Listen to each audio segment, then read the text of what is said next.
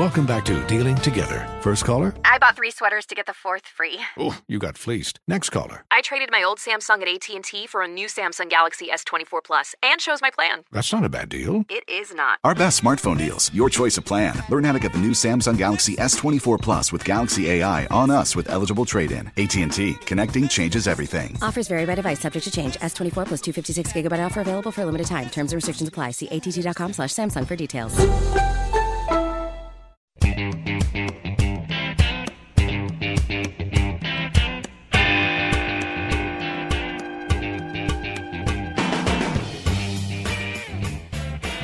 I don't want to get into classified information, but to be very blunt with you, there is no clear evidence of that. At this point, no evidence that Iran is behind any of this. Correct. Now, Iran constantly supports Hamas and Hezbollah. I don't mean that. But in terms of did they have foreknowledge? Did they help plan the attack? There's no evidence of that at this point. I don't know what to think. Hamas said they did. Iran constantly does. But this attack, they didn't? Sure. Okay. Does it change anything? I didn't think so either. Except Iran has changed their tune. Tony Katz, 93 WIBC. Good morning.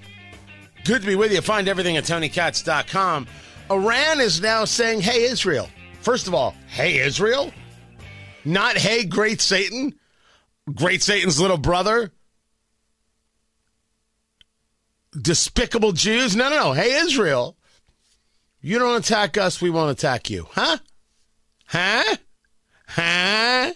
True story.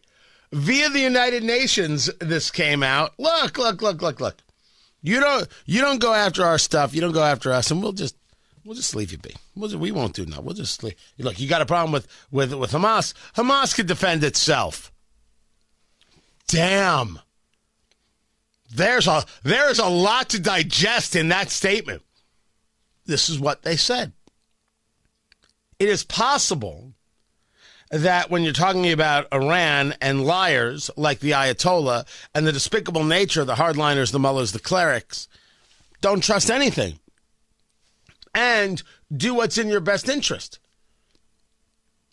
They're saying this, so if anything should happen, hey, we said we weren't going to do anything. Look at bad Israel. Right? There's that tactic involved. Here's another possibility. Hey, yes, Ayatollah, you didn't say these Jews were actually going to do something after they got killed. Well, we didn't know that they would get angry. There's 1,400 dead Jews in Israel. You didn't think they'd be angry? Well, it's more than just Jews. Are we really having this conversation about semantics? No, sorry. They're getting really angry. You see what they're doing? They're mounting up. They're gonna take Gaza. Well, we didn't anticipate that they would, actually do something after, 50 years of getting poked and doing really not that much. Well, somebody tell them not to bother me. I kind of like my life here oppressing all these people in Iran. It's kind of cool. And they all call me Ayatollah, and I never have to shave. I'm like the David Letterman of Iran. That's a really bad comparison. Yeah, you're probably right. I should probably apologize to David Letterman. But wait, is he Jewish? I don't think so. Well, it sounds like it. So therefore, I'm not apologizing. I do not know if that conversation actually happened or not. By the way, I dare you to find another radio host who is doing an entire Ayatollah impression by not changing their voice one bit. I think maybe more of the interesting part here is a recognition of Israel via the United Nations. But don't worry, even if Iran doesn't want to get into a fight with Israel, the rest of the United Nations does.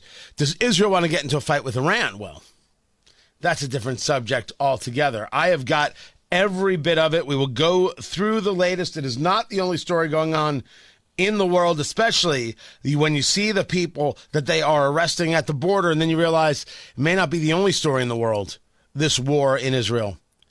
But everything's connected. Tony Katz, 93 WIBC. Good morning.